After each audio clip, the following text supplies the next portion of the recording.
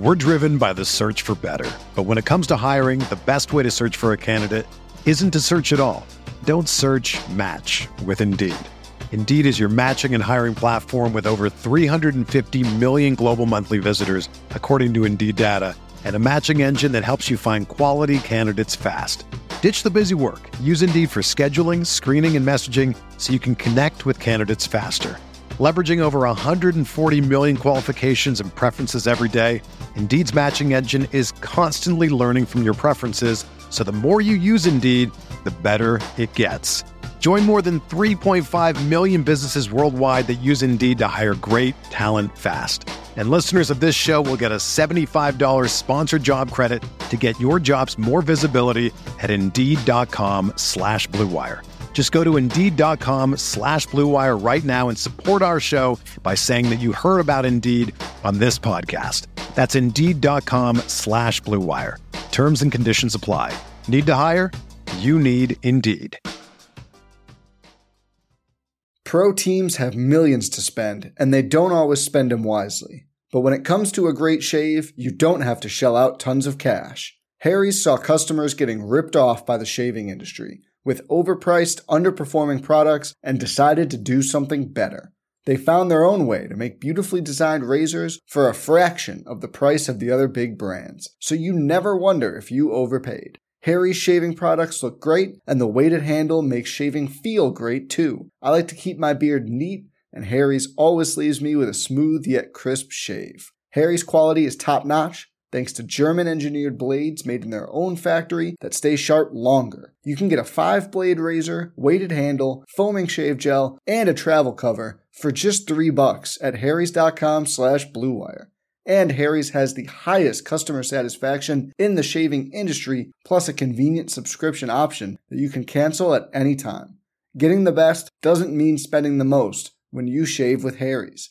Get started with a $13 trial set for just $3 at harrys.com/Blue Wire. That's harrys.com/Blue Wire for a $3 trial set. You may have noticed there are strange tall boys of beer in the bottled water section of your local stores.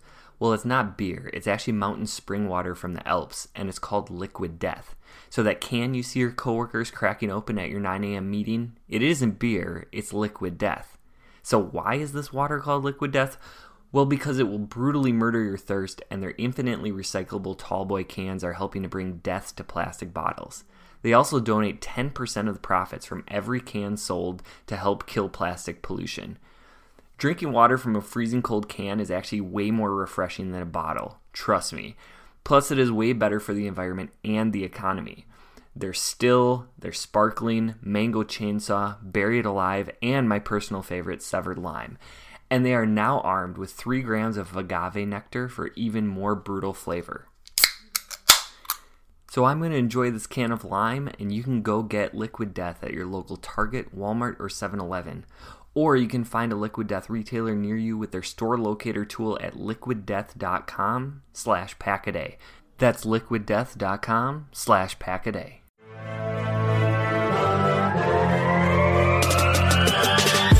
"20 minutes a day, 365 days a year. This is the Pack-A-Day Podcast.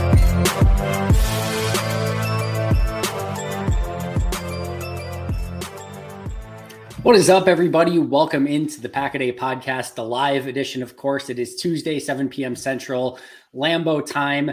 It is trade deadline day, or what the Green Bay Packers consider Tuesday. There's nothing going on in Packers land per usual from a trade deadline standpoint. No trades to report, but I would not rather be talking to any other people in regards to the lack of moves on trade deadline than the two people joining me today. First up, we have Zach Jacobson. You can follow him on Twitter at It's Zachary J. How many iterations of Twitter handles is this for you now, Zach? I think I've been through about 19. 19. I can't wait for number 20, but this is a good one. On the way. Number 20. But again, it's Zachary J. Follow him on Twitter. He's, of course, a Packer writer over at PackerReport.com. Absolutely killing it. I was just telling him this offline. I don't know how he puts out the content that he puts out, but it is incredible. So make sure to check it out over at PackerReport.com. And then, as well, the one and only Ken Ingalls. You can follow him on Twitter at Ken Ingalls, Packers salary cap expert and numbers guru. We have a ton to discuss, but Ken, Zach, welcome. Thanks so much for being here. No, man, I appreciate you having us. Yeah. We've got a lot to talk about. Zach, when you joined offline, you said it was, facetiously said it was a very busy day. It was a very busy day, just not necessarily for the Packers, or at least not a results-oriented day, sort of per usual at the trade deadline at 12:65. I know everybody's favorite video on this day every year is the Mike McCarthy being asked whether or not it's the trade deadline, and he's like, "Was that today?" That's what it's like. It seems we always get our hopes up every single year of something that's going to happen on the trade deadline, and then nothing ever does. It felt like something would happen today, maybe, in my opinion, something more minor, maybe a Nelson Aguilar, maybe, who knows, something to that ilk. I didn't think they were ever going to do something too crazy. But Ken, I will start with you. What just general overarching thoughts on the trade deadline and lack of a deal for the Packers? Right. Well, I was getting a ton of questions leading up to the deadline, like what can the Packers even pull off? What can they do? And a lot of the names that were out there, like the DJ Moores, the Chase Claypools, like they had no problem fitting them under the salary cap. Like that wasn't the issue. Like, because all the guys that are out there right now have already been like, they're either on their cheap rookie deals or they've already been restructured. So they're cheap to acquire. The team would be stuck with all that like dead cap. So the Packers could do it this year. My concern, or my kind of like, hesitation with, the Packers being overly aggressive was their situation for next year. Right. And like some of these guys coming in with $18-20 million guaranteed for next year, that's just, it's going to add a little bit of a problem, for what the Packers are trying to, be able to accomplish next year. But, I thought that, maybe, the rumor that was out there that maybe they're looking to get a guy, like a rookie contract with 1 or 2 years remaining after this year. I thought that was in the best interest of the Packers, that maybe that's a move that they could pull off. Claypool is obviously the hot name there, especially up to the deadline and past the deadline with the news coming out, kind of the circumstances around that one. So that's kind of where, I was, if the Packers were going to make a move, that's where I thought that, that's where we'd see that breaking come through. Zach, what were your takeaways from today? My takeaways, it's really not a surprise because, we go through the same song and dance every single year. So it's like you kind of...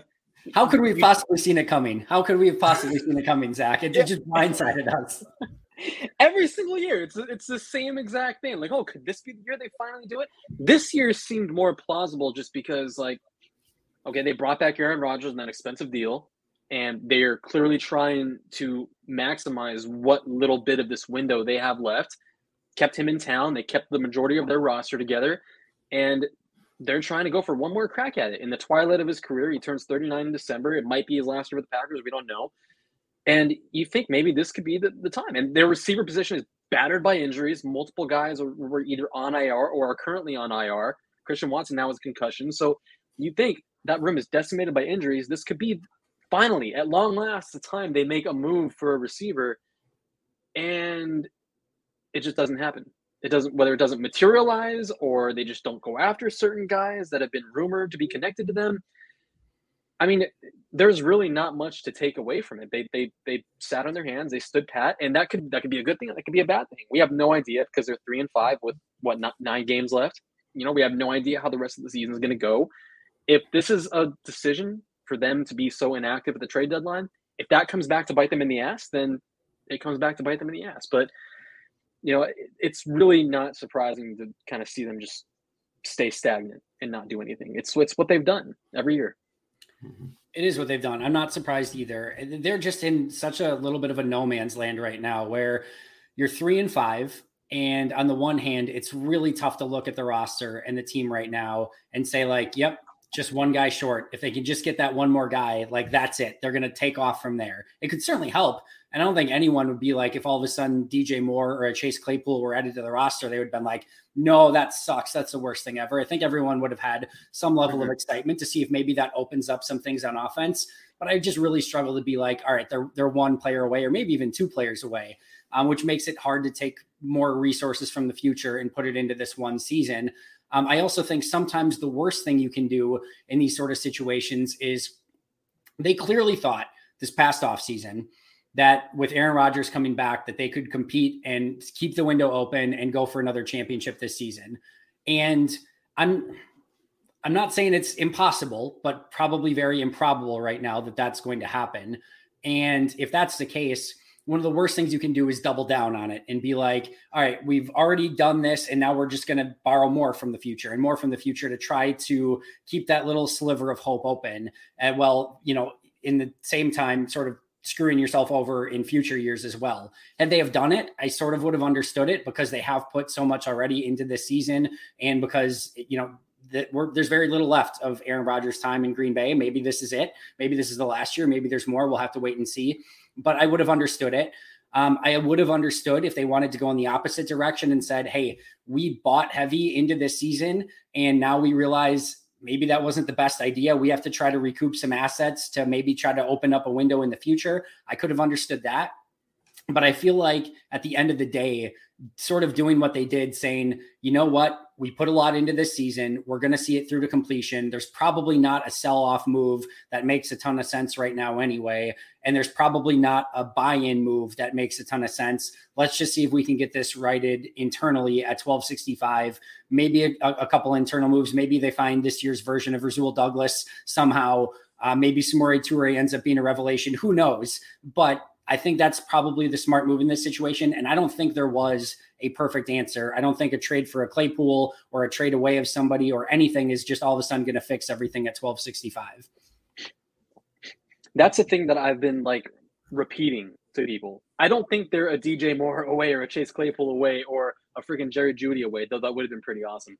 I don't think they're that close, one more piece and we're going to finally put it together. That's not going to fix the miscues on offense that are setting them behind the sticks. That's not going to help patch the offensive line together. It's really been struggling, and they haven't really had a consistent lineup with their preferred combination on a weekly basis. And it's not going to suddenly help Aaron Rodgers, get back to running the up-tempo offense that he wants to run so badly, just not with this kind of offense. And I just don't think they were just one guy away. And, off your point too, I can understand it from their perspective. Okay, we spent 3 draft picks on receivers. First time they've done that since 2018. They've invested into the position already. They signed Sammy Watkins in April. That's their veteran addition. They kept Randall Cobb in the fold. They're putting all their chips on the table, banking on Romeo Doubs, banking on Christian Watson once he's healthy to be the guy that they expect him to be, why they drafted him at 34th overall. And Samori Toure, like you said, maybe he's a revelation. He's a pleasant surprise. They're banking on those guys. Those were their additions at wide receiver. And that's why I can understand it from their perspective. It's easy to be enamored with the shiny new toy. Hey, let's go get this top wideout, this big name guy that everyone knows. It's easy to say that, but it's also not Madden in the sense where you can take a guy, plug him into the offense, and he hits the ground running right away. He knows the offense, knows his assignments, knows his responsibilities. It doesn't work that way. So, they're invested in the guys that they have right now. They're banking on internal development. Yeah, I agree. I from an outside perspective, I struggle to understand the Packers' kind of overall plan for this year at wide receiver, right? It's known that wide receiver is one of those positions that typically takes a few years to kind of catch on. And especially when you have a guy like Aaron Rodgers who holds his receiving core to an exceptionally high standard, it's going to take extra time. So, after Adams was franchised and traded and MVS was out the door, EQ was gone, we have 3 rookies. You got Sammy Watkins, who's hurt, Randall Cobb, who's typically been hurt, and he came back on a slash deal. They cut his pay by 50%, and Alan Lazard and Amari Rodgers, who had a disappointing rookie season.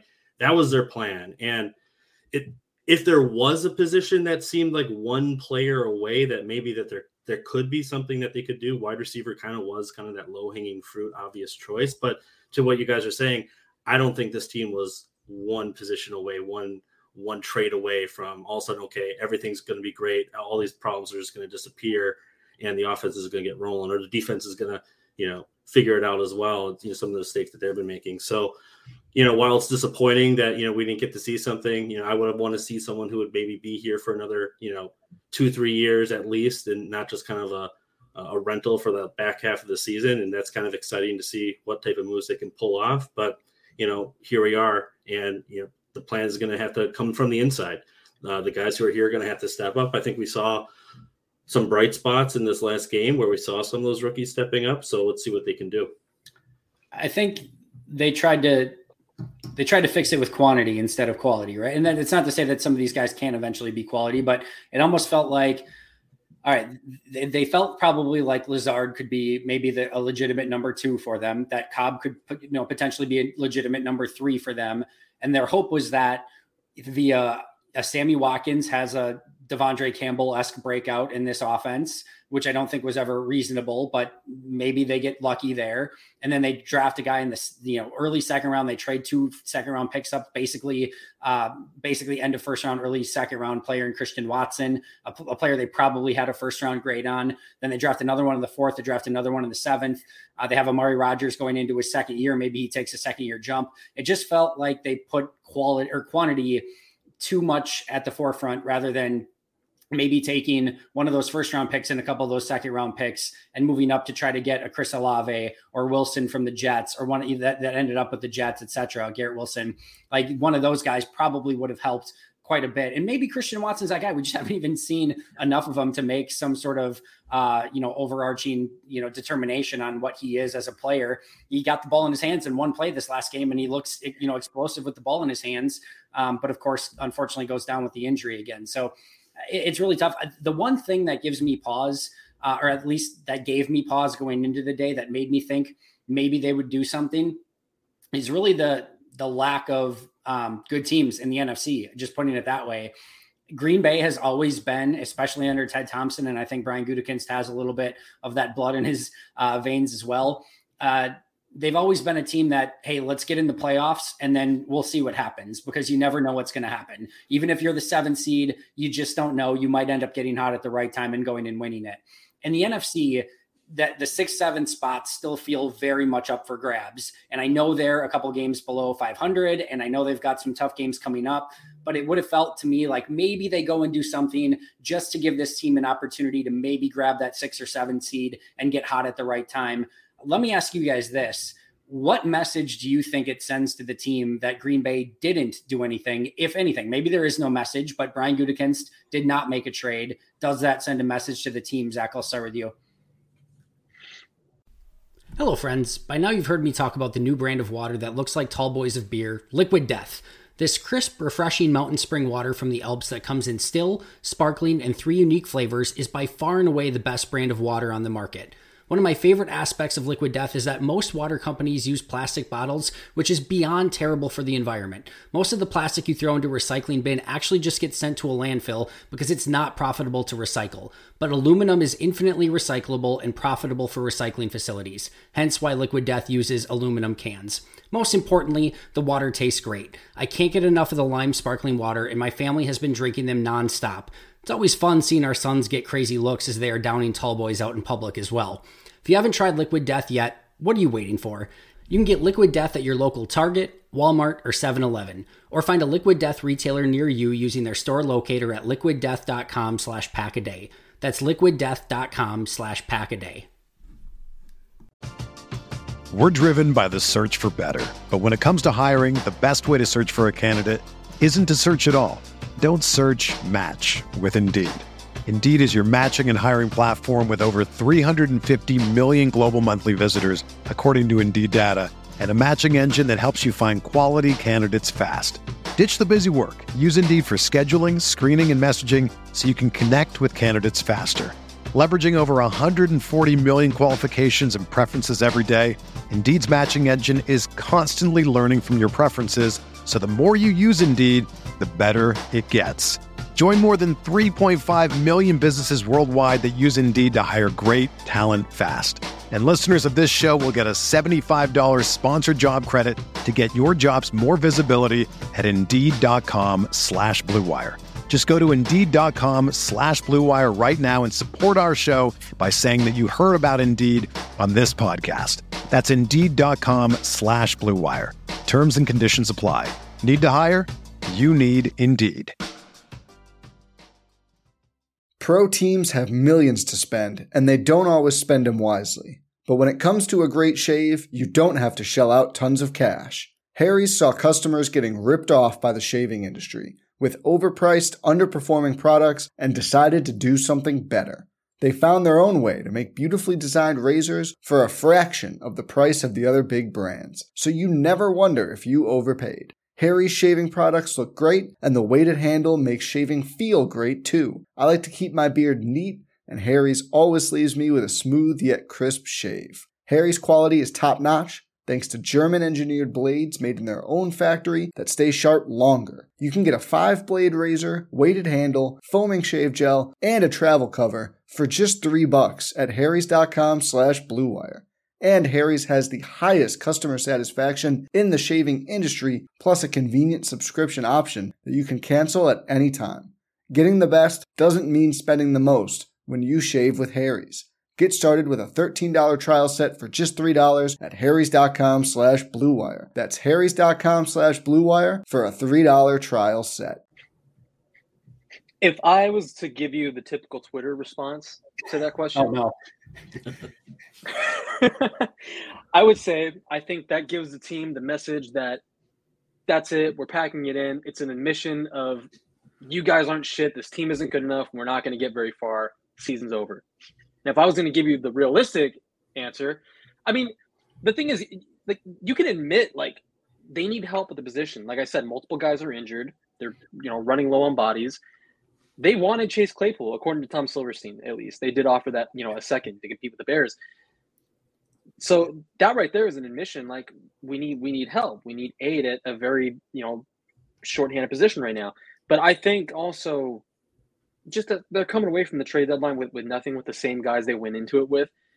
That tells me right there, like, hey, maybe they believe in these guys. Maybe they think Romeo Doubs is on his way to stardom.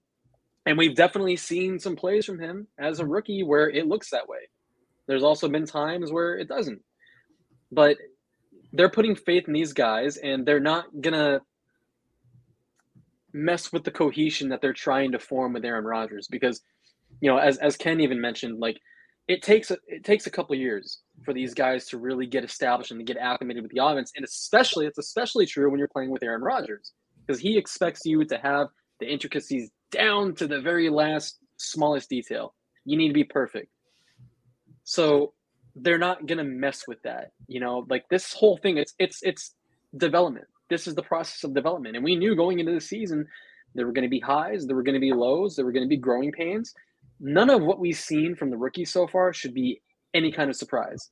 There's flashes of brilliance. There's flashes of things that kind of leave you dejected. Like, okay, they drafted this freaking guy. But, it's a long way to go. And this whole developmental process, it's exactly that, a process. And, these front offices have a lot more patience than we do. I will say that. So, Ken? Right. Well, I can tell you, I know the message that's going to probably be delivered in the locker room and delivered at the podium tomorrow is going to be, we believe in the guys that we have. We're here. We've been putting in the work since OTAs and training camp and mini camps, and we're going to turn this around. And I think that's going to obviously be like the vocal message that is, communicated, from the coaching staff down to the team. I think what might, throw a little bit of a wrench into that is, Rogers today on McAfee, was talking about, hey, I hope we got some news we can drop today, while I'm on here, like during that final hour, like, basically, putting it out there in not so subtle way. He's hoping that a move gets made. And, kind of the way he answered some of those questions, after the game, like, are there going to be any moves? Are we one player away? He's like, that's for someone else to answer. Right. So there's kind of that expectation that's been maybe perhaps floating around the locker room that maybe the team is looking for some help, some reinforcements. So I wonder if there's going to be a little bit of that, disappointment perhaps floating around, and, maybe questioning the front office. I hope that's not a thing, but, I hate to think that could be, the narrative that goes with this. But yeah, to your point, like, I think it's a really good point, Zach, that you mentioned that, like, everything that we've seen with these rookies is to be expected. They're rookies, right? And there was injuries, and Rodgers wasn't there for OTAs, so some of these things that, like, take time to develop, and just just the nature of being a rookie, being a professional football player for the first time and understanding the schedule and what it means to prepare and everything. Like, there are going to be ups and downs. I don't think it was a realistic expectation to come in, be like, oh, they drafted a wide receiver in the first or second round, which everyone wanted them to do in the draft, and they're just going to be great. He's going to be plug and play, and hopefully he can be 70% of Devontae Adams, right? That just, to me, that wasn't a reasonable expectation.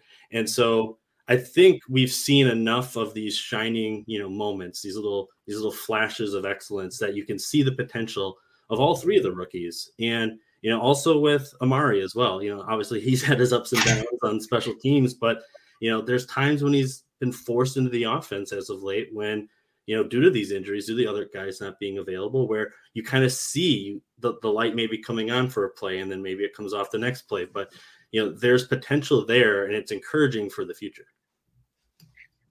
Yeah, I totally agree.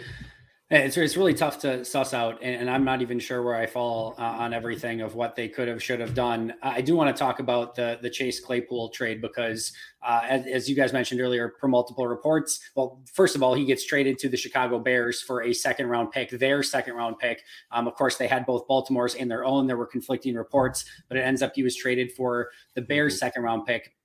Later, it gets reported, I believe, by Tom Silverstein that the Packers did, in fact, offer a second-round pick as well for Chase Claypool, and the Bears had, I guess, the better of the second-round picks, or at least that's the thought process, is that the Bears will finish worse than the Packers would, giving the Steelers a better draft pick next year. That's happened before with the Khalil Mack trade as well, so this is not the first time this has happened.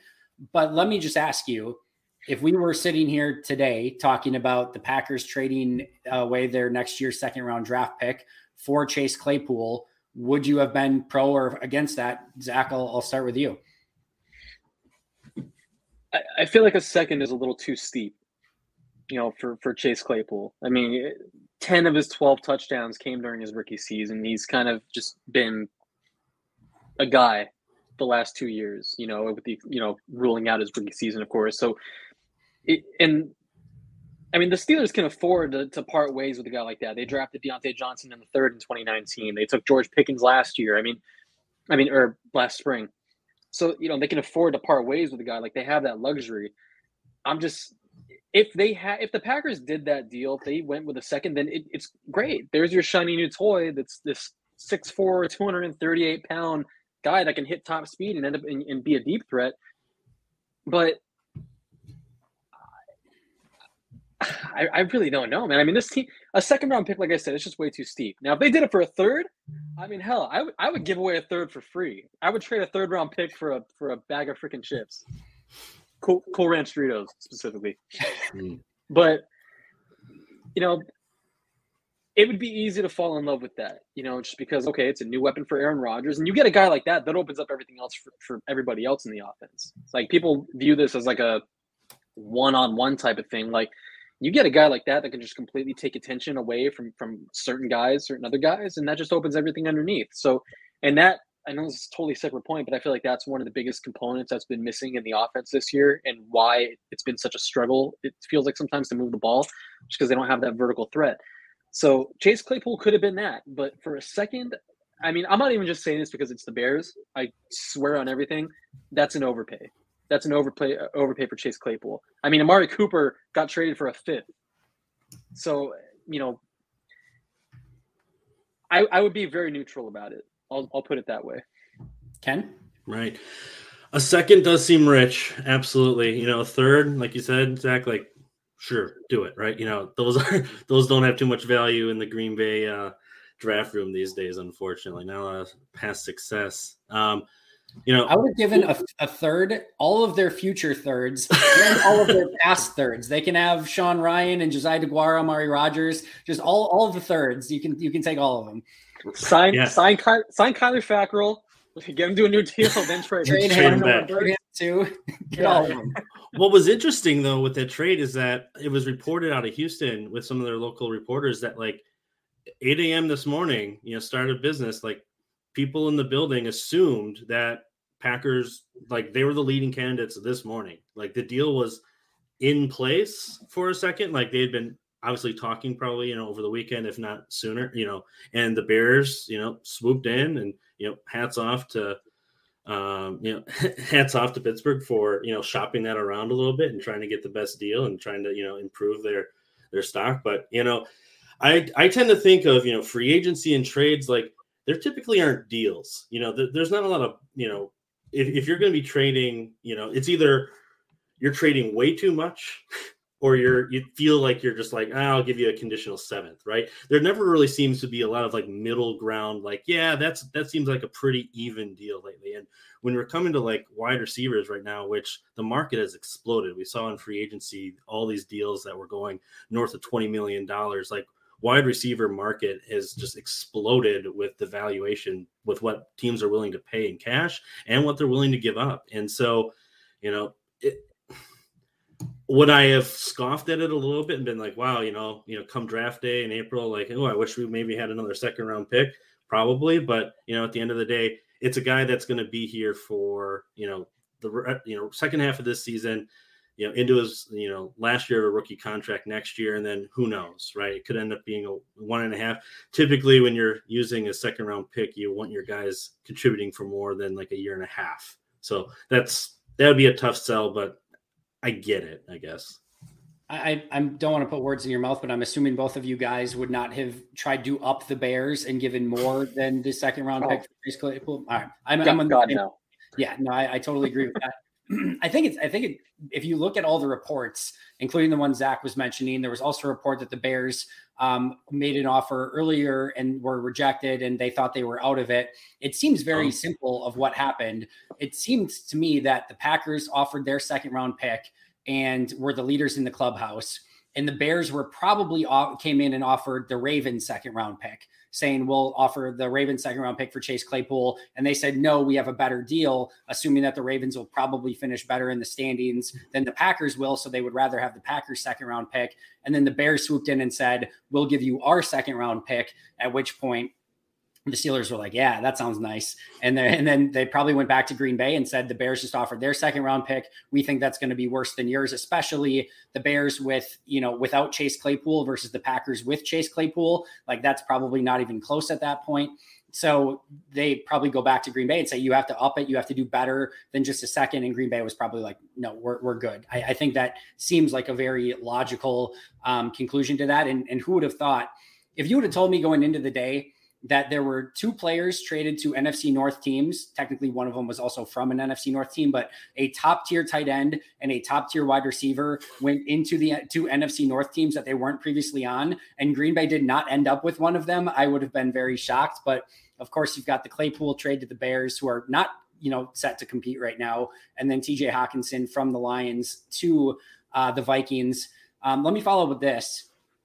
Was there any trade that happened or was even rumored or close to happening that you wish Brian Gutekunst and the Packers either would have pursued, one-upped, or gone after? Because looking at all the trades, I thought there were a couple of the running backs trades, like James Robinson for like a 6th that can turn into a 5th. Like that's a good deal. That's a buyer's deal. They don't need a running back, so it doesn't really do them any good. There were a couple deals like that I thought were good for the buying team. But I look at this, I thought this was a seller's market. I thought the buying teams overpaid more often than not. And there wasn't anything outside of, like I said, a couple of running back deals that Green Bay didn't need anyway, that I would have been like, yeah, that deal kind of makes sense. Was there anything for you guys at all? Zach, I'll start with you.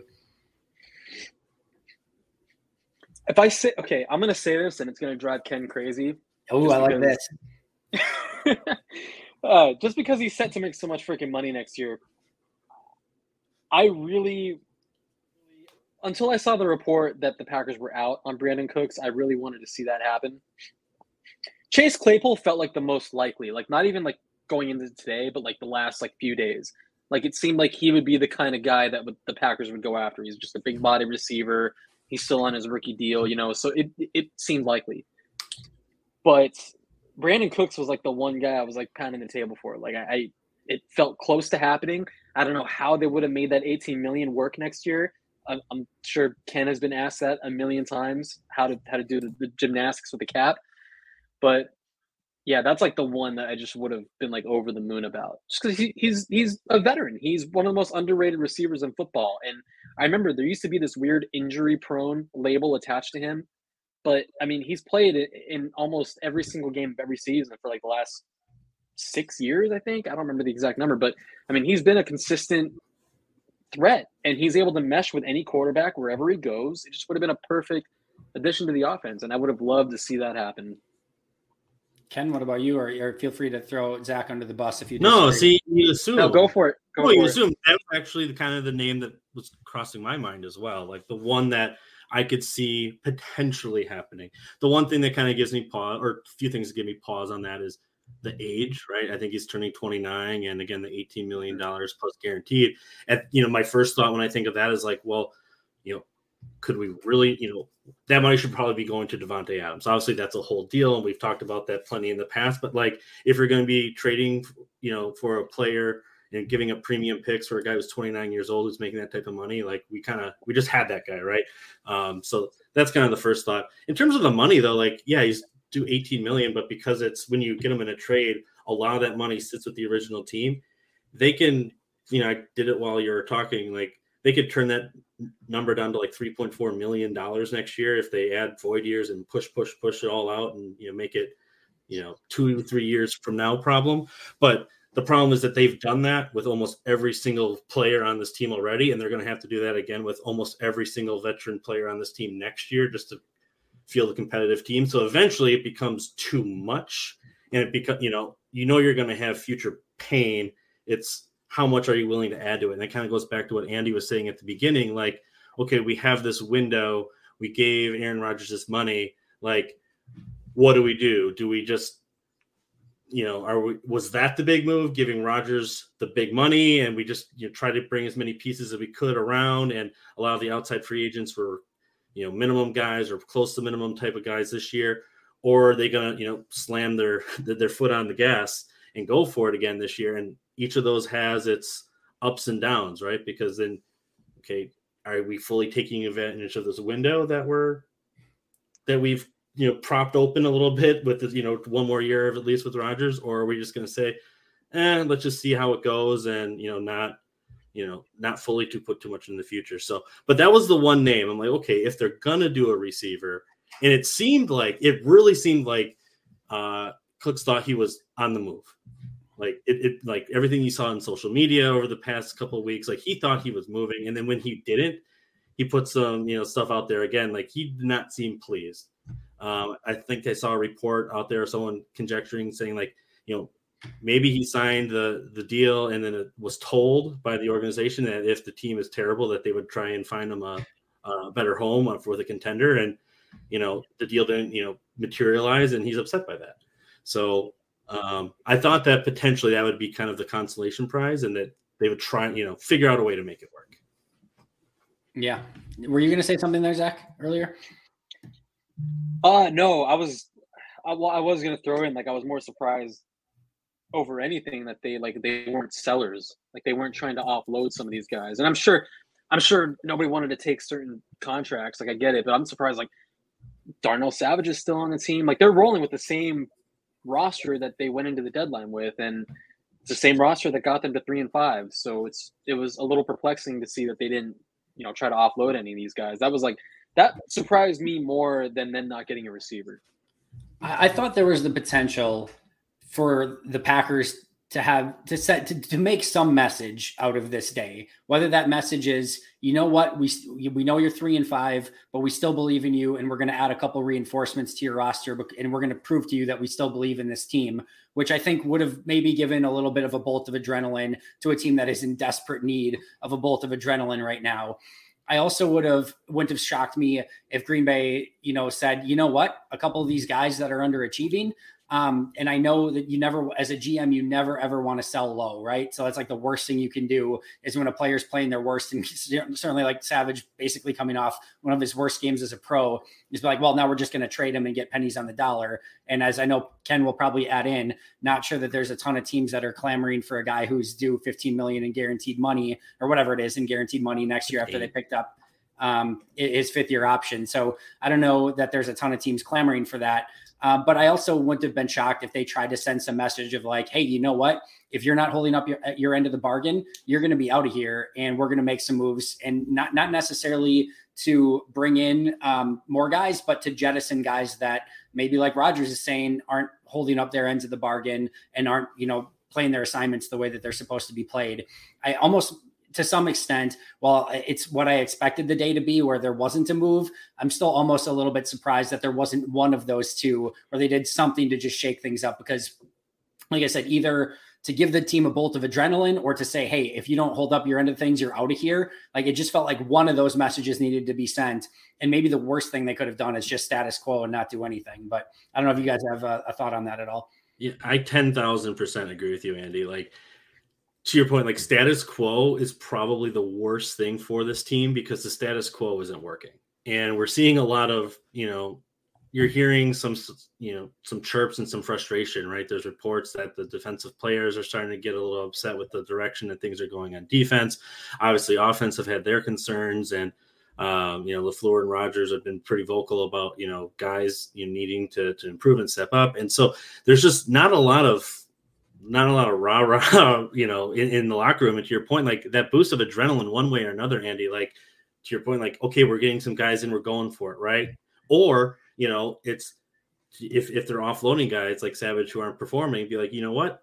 We want guys in this locker room that are going to be here and kind of reinforcing that message, right? That Rodgers was talking about, like, you either need to perform or you're going to get your playing, time cut, and kind of standing behind that, because we saw LaFleur stand behind that messaging at the podium. And so status quo just seems like just very vanilla. I don't know. Just I'm surprised that they didn't do something. And I'm usually not a guy who's like, do something, anything, do a trade because they need to trade. And, I want to see a trade, and Gutekunst never does anything. Like, that's clearly not me and what I do in my messaging. But, like, it just felt like if there was a year to do it, that would be the year. And that's why, like, when I go back to the plan, I really don't know what the plan is this year. And it kind of just seems like they put together the best pieces and are like, let's just see what we got. I do wonder if a part of the plan originally was to get all those different pieces at wide receiver and bring in some new players. You're obviously making a transition going from Devontae, which they kind of had a little bit of say on, but not a ton because he just wanted out. Yeah. It kind of almost felt to me of like, hey, we're going to start here, and then come trade deadline time, assuming we're trending in the right direction, maybe we will go be aggressive in adding a piece. Maybe they would have upped the Bears for a Chase Claypool or something like that if they felt they would have been a piece away. And almost by not doing anything, maybe they're just like, you know what, this isn't what we expected, and we're going to have to take the offseason to reevaluate things, see if Aaron comes back, and really make a long-term decision on where we want to go as a franchise, because clearly this iteration of the Green Bay Packers isn't working as we expected it. Yeah, go ahead, Zach. I was going to say, they could still send that message, whether a good one or a bad one. They could still send it starting this week in Detroit. If they go into that game and Darnell Savage isn't in that starting lineup, then I wouldn't put it past them, because, they brought Eric Stokes out of the game in Buffalo. And Matt LaFleur said they were just mixing it up, which I don't believe for a freaking second. No, not at all. Yeah, he's had a very, very bad year. So, yeah, it seems like that was more like a very subtle punishment. Yeah, a message. So if they go into this game in Detroit and Darnell Savage isn't in the lineup and Marie Ford's back there at free safety instead, then there's your message right there. So they still have the chance to do that and to really kind of like, help realign the trajectory of this team. Want to take a couple super chats really quick. So huge thank you to these. Captain Quint, super kind of you. Relating to the defense, what or who is causing a lack of complementary football on that side of the ball? We have the talent at all levels, but where or who are the links being exploited on defense? I'll answer that really quick. First of all, I think the complementary football is not a defensive related thing. It's more of this entire team has to sort of do their job and handle their business and help the other side out. When the defense can't get off the field, and is struggling to stop the opposing team, the offense getting the ball back and going 3 and out is extremely uncomplimentary football. When the defense when the special teams actually steps up and blocks a punt and puts the offense in great field position, and the offense goes backwards and doesn't get any points out of it, that's extremely uncomplimentary football. Same thing when the offense is struggling to score and they can't kind of get out of their own way. Like a great example of this is Packers down 14-0 last game, And then they go down and they finally score a really nice touchdown drive. They get the touchdown to Romeo Doubs, 14-7, finally gain some semblance of a foothold in the game. And then the defense immediately allows a long drive for a touchdown, 21-7 Bills, and they're right back out of it, right? So those are the sort of uncomplimentary football things that we've seen out of this team, where when the defense needs the offense can't help them out. When the offense needs the defense can't help them out, and the special teams is the special teams again.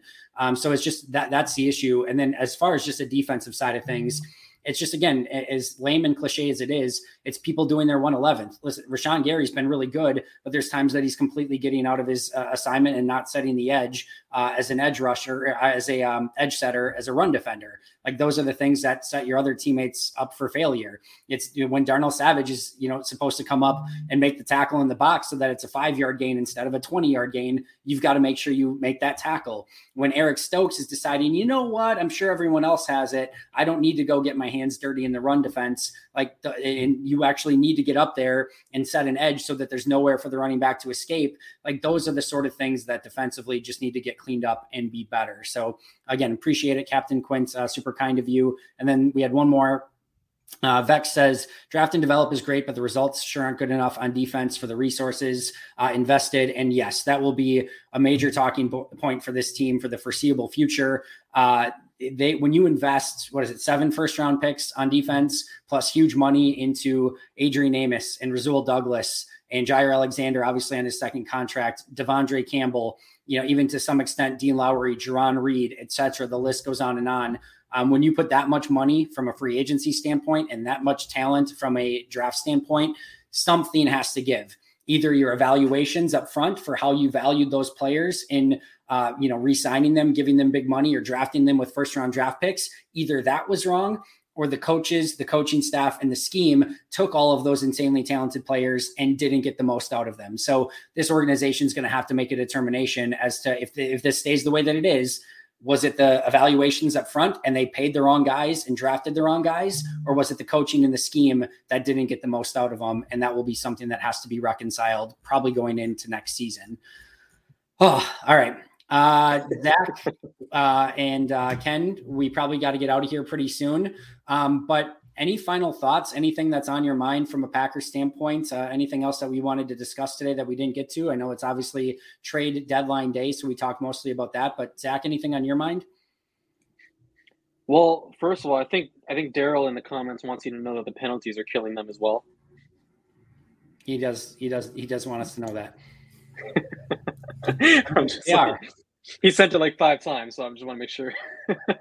Final thoughts. I mean, the season's already in a very bleak spot right now, but I think beating – I don't even want to call the Lions a lowly team because one because I like them, but 2 because – I mean, are they that much worse than the Packers right now? So it's like I can't. Really... We don't get to throw stones right now. Right. No. We're in a probably the biggest glass house ever seen right now.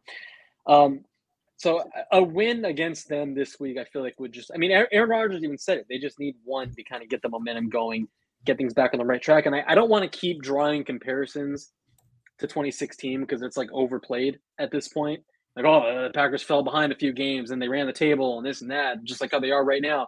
It's overdone. I get it.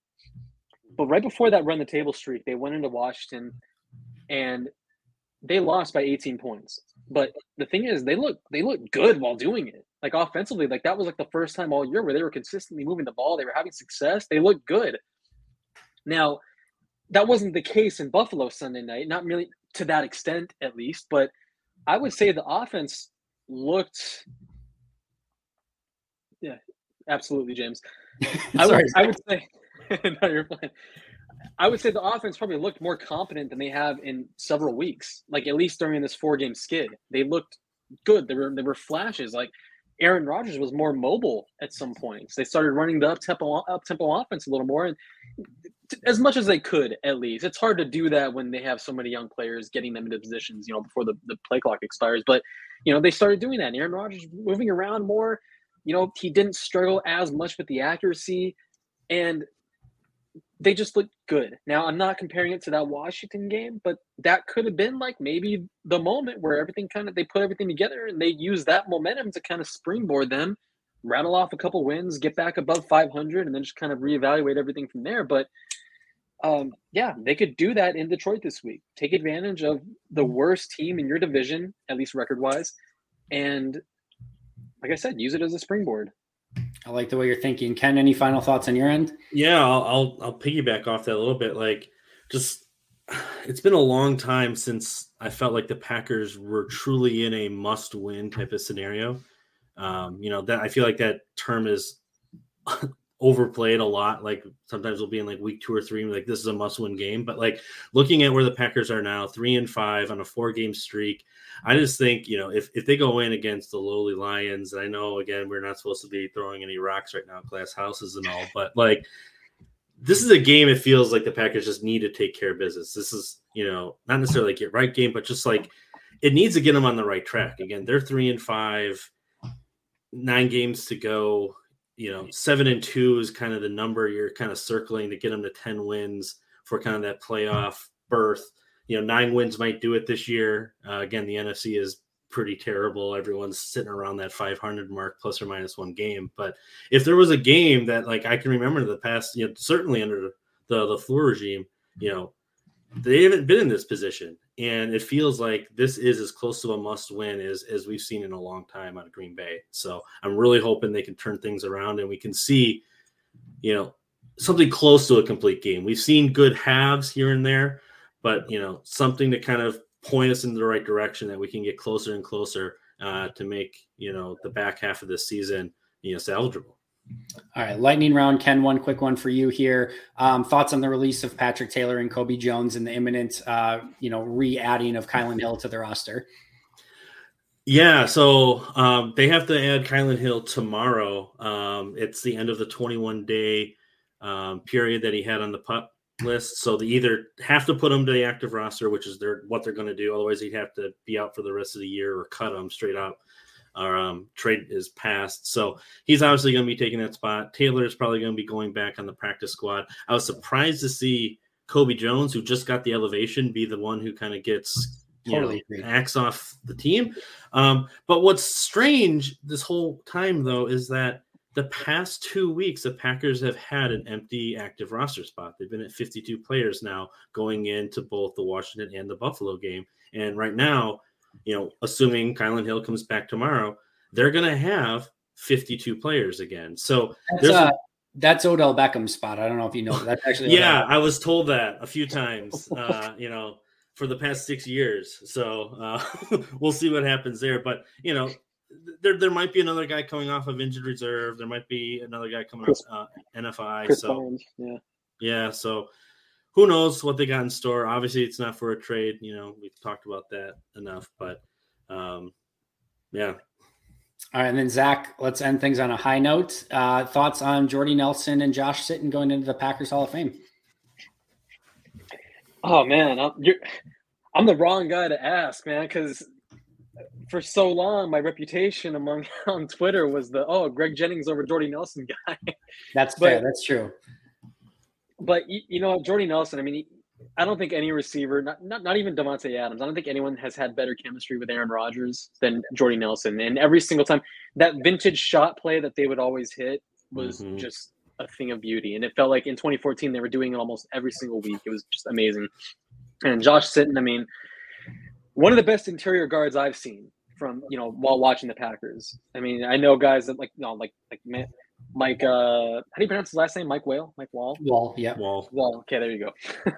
for ever since I was a kid, I never knew how to pronounce his name properly. But guys have come through the building and they've just been great. But Josh Sitton was just a staple there inside for so long, and I love the tandem he had with TJ Lang on the opposite side. I mean, two very, very prominent names of the Packers in the last decade. There's some names, and those guys are up there. Mm-hmm. Totally agreed. Excited for both of them. Last one really quick. Last Super chat here, Evernight 2020. Thanks so much. Why did it take 8 weeks for us to run the ball? Also, is it just me, or is there more terrible football than normal being played around the league right now? The second part is absolutely yes. There's 3 good teams, basically: Bills, Chiefs, Eagles, Cowboys, probably at least in the conversation as well. But there's just not a lot of great football, a lot of mediocrity. Defense is far ahead of the offenses right now. And it's been a bit of a struggle, and it's been a bit of a bad brand of football right now, I think, across the league. So I think that's easy to say why that is. I think there's a couple different theories. Certainly, like one less preseason game. I think the lack of practice time, all of those things is certainly in the conversation there. But right now, defenses are just ahead of the offenses, and offenses have got some things to figure out. As far as your first part of the question, I don't know. I'm hoping they stick with it now, though. I'm hoping they realize it. I actually am going to have a video coming out this week that I think is going to address that very thing. So kind of keep an eye out for that. But appreciate the super chat Evernight. And we'll definitely be discussing that more as this week and probably this season goes along. Zach, where can we find you on Twitter, and where can we follow your work? Yeah, you can find me on Twitter at It's Zachary J. And you could also find the rest of my work at PackerReport.com. Thanks so much for being here, Zach. Appreciate you. And Ken, where can we find your work? You can just find me on Twitter at Ken Ingalls. Make sure to go and follow both of those gentlemen. Ken, Zach, I cannot thank you enough for being here. This is obviously a big day with it being the trade deadline. Maybe not the way that people wanted it to go, but certainly still a lot of things to discuss and go over. So appreciate you so much for being with me. You can follow me at Andy Herman NFL. You can follow the podcast at Pack-A-Day Podcast. That is going to do it for us tonight. Thank you so much for being here. But until next time, and as always, go Pack Go.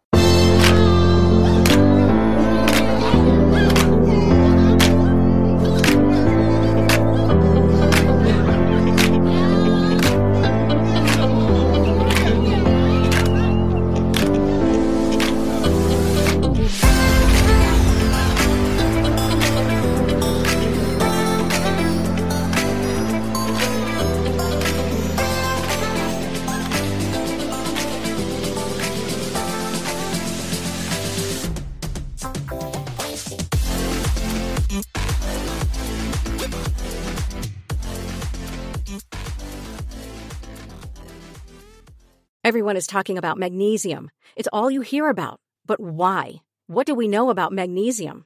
Well, magnesium is the number one mineral that 75% of Americans are deficient in. If you are a woman over 35, magnesium will help you rediscover balance, energy, and vitality. Magnesium supports more than 300 enzymatic reactions in your body, including those involved in hormonal balance. From functional medicine doctors to mental well-being and female hormone experts, we all know that magnesium is the one mineral to improve all aspects of well-being and health. But which one? Magnesium Breakthrough from Bioptimizers, the trusted choice recommended by leading experts with 7 best-absorbed forms of magnesium to ensure your body receives the support it needs for overall well-being. Go to bioptimizers.com/balance today and use code BALANCE10 for 10% off. Support your journey to wellness at bioptimizers.com/balance. Magnesium Breakthrough from Bioptimizers, your foundation to optimal health and vitality. Without the ones like you, who work tirelessly to keep things running, everything would suddenly stop. Hospitals, factories, schools, and power plants, they all depend on you. No matter the weather, emergency, or time of day, you're the ones who get it done. At Grainger, we're here for you with professional-grade industrial supplies. Count on real-time product availability and fast delivery. Call, click Grainger.com, or just stop by. Grainger, for the ones who get it done.